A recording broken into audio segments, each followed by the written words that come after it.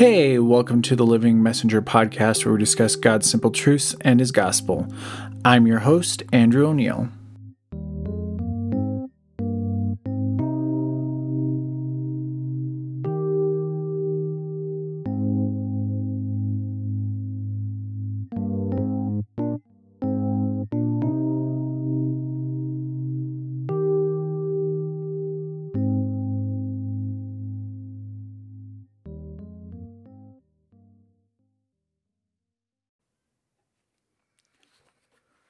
Looking back on your life, can you ever remember a moment that defined who you became? One of those moments for me came in 1988, which was my freshman year of high school. I grew up playing baseball my whole life and couldn't wait to play in high school. The only problem was I went to a public high school and the first few games were played on Sabbath. Now, I knew this when tryouts started but wasn't sure if I should tell the coach or not. I thought maybe if I told him I wouldn't make the team. As the final day came, the coach lined us up outside and called us into his classroom one by one and told us if we made the team or not. As I sat there waiting for my turn, I became nervous, wondering if I should tell the coach about playing on Sabbath. My impatience grew as some of the kids came out of the classroom wearing a green baseball cap, meaning they had made the team. Finally, my turn came and I walked into the classroom still debating if I should tell the coach or not. As I walked in, I looked up on his wall and saw a huge quote that said, "Stand up for what you believe in, even if you stand alone." As I read that, I knew what I had to do. I told the coach I couldn't play on Saturdays because I'm a Seventh-day Adventist. He looked at me and said, "I know, I drafted you a few years ago in Little League, but you ended up not playing because there were too many games on Sabbath." He said that isn't a problem and handed me a baseball hat. Now, why am I telling you this story? We'll get into that eventually, but something has been weighing on me this past year and I wanted to share it with you. With everything going on in this world, and especially the past few years, it's become obvious that things are going on behind the scenes that we don't necessarily see or understand. And Bible prophecy plays a huge role in helping us see and understand those things. I don't know about you, but growing up Adventist, I have seen many people dismiss prophecy. Now, obviously, prophecy is a big thing for Adventists, but I think we've preached it so much that people kind of become numb to it. How many times have you heard someone say, "We've been preaching about prophecy for hundreds of years and nothing changes"? Or, "Jesus is going to come like a thief at night, so why try to predict when he's coming?" So I'm going to do something a little different. I want to see what the Bible and Ellen G. White says about prophecies and if they're truly important.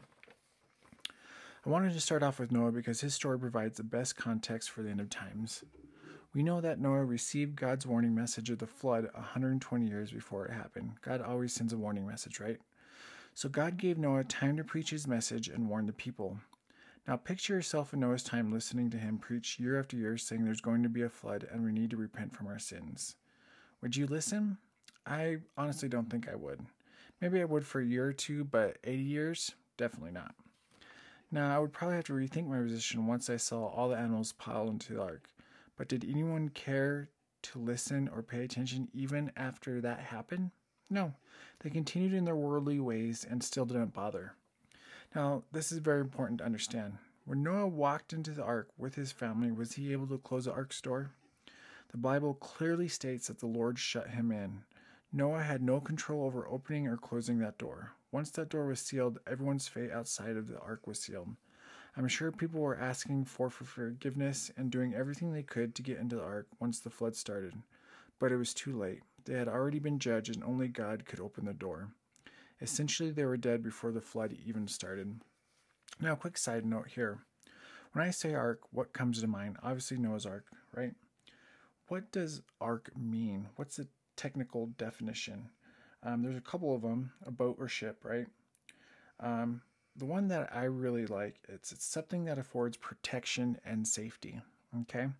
So when I say Ark of the Covenant, what comes to mind? Gold-covered chest for Moses, right? So what does the definition of a covenant mean? It means an agreement which brings about a relationship of commitment between God and his people. So what was in the Ark of the Covenant that made it so special? The Ten Commandments, right? So essentially by obeying the Ten Commandments, we are entering into a covenant with God. Wasn't Noah essentially doing the same thing when he entered the ark? meaning that, when he entered the ark, he was entering safety. The covenant is safety, just like the ark was safety. Just like the Ten Commandments, it's safety.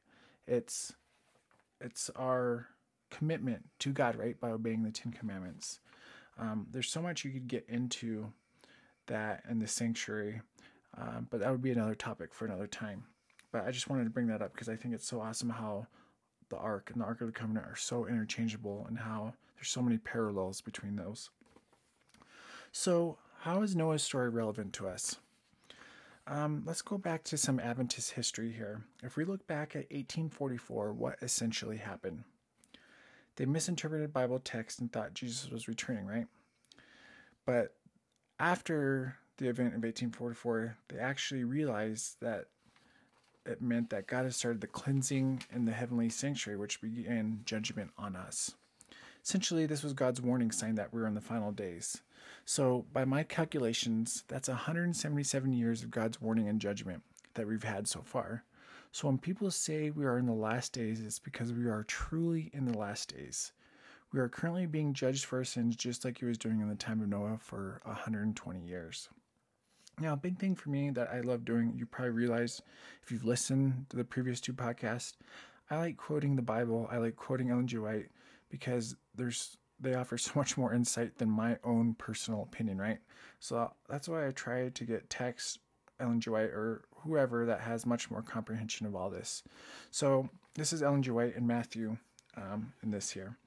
The righteousness and the wicked will still be living upon the earth in their mortal state.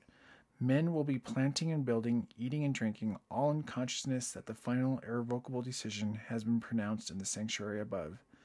Before the flood, after Noah entered the ark, God shut him in and shut the ungodly out. But for 7 days the people, knowing not that their doom was fixed, continued their careless, pleasure-loving life and mocked the warnings of impending judgment. So, says the Savior, shall also the coming of the Son of Man be. Matthew 24:39. Silently unnoticed as a midnight thief will come the decisive hour which marks the fixing of every man's destiny, the final withdrawal of mercies offered to guilty men. When God closed Noah's door, it represented the close of probation. What is the close of probation? If you look up that definition, it literally describes a point in time after which there is no more chance for repentance, meaning this is the moment of death. So what is God's end goal for us? Essentially to be in heaven with him, right?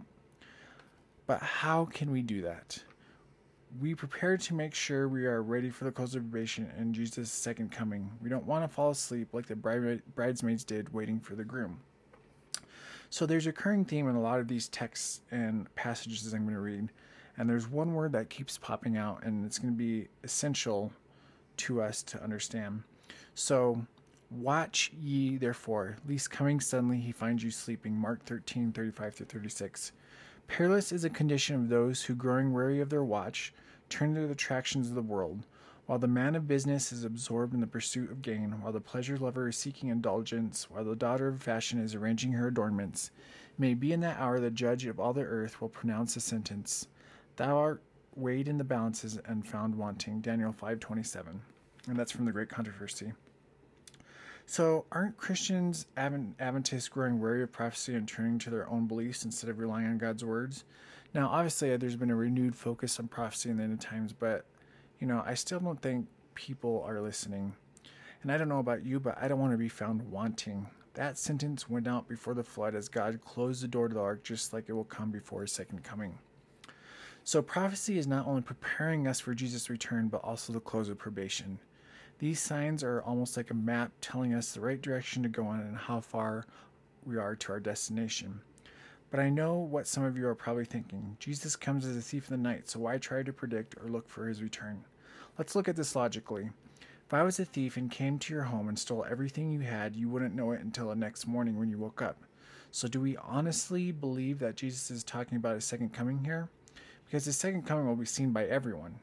I think Jesus is more so talking about the close of probation because this is something we will surely not know when it happens. And Ellen G. White essentially agrees with this. This is kind of a long quote, but I think it's great. Jesus has left us word, Watch ye therefore, for ye know not when the master of the house cometh, even at midnight, or at the cock crowing, or in the morning, lest coming suddenly he find you sleeping. What I say unto you, I say unto all, watch. There's that word we've repeated several times already. We are waiting and watching for the master's return, who is to bring the morning, lest coming suddenly he find us sleeping. What time is here referred to? Not the revelation of Christ in the clouds of heaven to find a people asleep, no, but his return from the ministration of the most holy, laying off his priestly attire and clothing himself with garments of vengeance when the mandate goes forth. He that is unjust, let him be unjust still, and he which is filthy, let him be filthy still, and he that is righteous, let him be righteous still, and he that is holy, let him be holy still. When Jesus ceases to plead for man, the cases of all are decided forever. This is the time of reckoning with his servants. Those who have neglected the preparation of purity and holiness, fitting them to be waiting ones to welcome their Lord, their sun sets in gloom and darkness and rises not again. Probation closes. Christ's intercessions cease in heaven and is finally sent upon all, and those who have neglected the purifying of their souls by obeying the truth are found sleeping. They become weary of waiting and watching. They become indifferent in regard to the coming of the Master. They longed not for his appearing and thought there was no need of such continued preserving watching. They had been disappointed in their expectations and might be again. They concluded that there was enough yet time to arouse. They would be sure and not lose the opportunity of securing an earthly treasure. It would be safe to get all of this world they could, and in securing this object they lost all anxiety and interest in the appearing of the Master. They became indifferent and careless, as though his coming was yet in the distance. While their interest was buried up in the worldly gains, the work closed in the heavenly sanctuary, and they were unprepared. If they had only known that the work of Christ in the heavenly sanctuary would close so soon, how differently would they have conducted? How earnestly would they have watched? The Master anticipated all of this and gave them timely warning in the command to watch. He distinctly states the suddenness of his coming. He does not measure the time, lest we shall neglect a momentary preparation, and in our indolence look ahead to the time when we think he will come, and defer the preparation. Watch ye therefore, for ye know not. Yet this uncertainty and the suddenness at last foretold fails to quicken our watchfulness and arouse us from stupidity to earnest wakefulness for our expected Master. Those not found waiting and watching are finally surprised in their unfaithfulness. The Master has come, and instead of their being ready to open unto him immediately, they are locked into a worldly slumber and are lost at last. Now, if that doesn't make you want to get prepared, I don't know what will. So what are some things we can do to get prepared? Again, watch and pray, for ye know not when the time is. That's Mark.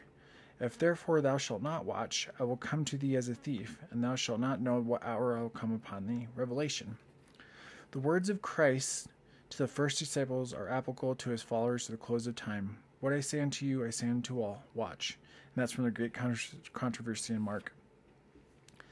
Though no man knoweth the day nor the hour of his coming, we are instructed and required to know when it is near. We are further taught that to disregard his warning and refuse or neglect to know when his advent is near will be as fatal for us as it was for those who lived in the days of Noah, not to know when the flood was coming. And how powerful is that? It's fatal, right? So it's safe to say we are required to watch, otherwise it's a death sentence, right? And I really like what Ellen G. White says here. I think she summed it up perfectly. Lord, what will thou have me to do? We need to humble ourselves before the Lord with fasting and prayer, and to meditate much upon his word, especially upon the scenes of judgment. And that's a great quote from Great Controversy. I mean, we could essentially end it right there with that quote, right? But I wanted to go just a little bit further. Do you think receiving God's blessing is good? Let's see what the Bible and Ellen G. White has to say about blessings. Obviously, the answer is yes, right? But let's look at it. Blessed is he that readeth, and they that hear the word of this prophecy, and those that keep these things which are written, for the time is at hand. And this is Revelation. And Ellen G. White says, Blessed is he that readeth, referring to what John is saying in Revelation. There are those who will not read, the blessing is not for them. And they that hear, there are some also who refuse to hear anything concerning the prophecies. The blessing is not for this class. And keep those things which are written therein. Many refuse to to heed the warning and instructions contained in the revelation. None of these can claim the blessing promised. All who ridicule the subjects of the prophecy and mock at the symbols here solemnly given, all who refuse to reform their lives and to prepare for the coming of the Son of Man will be unblessed. Wow. So essentially, we can gain a blessing just by studying prophecy, right? So, do we understand the significance of receiving God's blessing? What does it technically mean? It means receiving God's favor and protection. So just by studying prophecy, we will receive God's favor and protection. Now, thinking about blessing, is there something else that's pretty prominent, especially in the Adventist Church, that we do where we receive a special blessing? God blessed the Sabbath day to keep it holy, right? So just some food for thought here. Can we technically receive a double blessing if we worship on Sabbath while studying prophecy? I think we can, and that's pretty awesome. All right, so to review, the things we need to look for is, do we need to be watchmen? We need to prepare for the close of operation so we don't get caught sleeping. We need to pray, study God's word and the Ten Commandments, especially the end-time prophecy, and obtain God's blessing for studying the prophecy, right, and Sabbath. So I plead with everyone, now is the time to stand up for what you believe in so you can be prepared for your final judgment. Don't get caught up in this world putting your faith in man. Put your faith in Jesus Christ and you'll never go wrong. All right, that wraps it up. I hope you learned something, and I really appreciate you guys listening if you stuck through this all.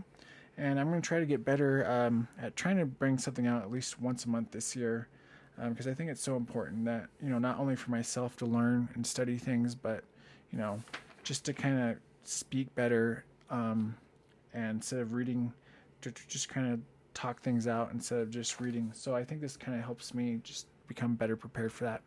So, all right, thanks for joining, guys, and hopefully I'll release something next month. All right, thanks. Bye.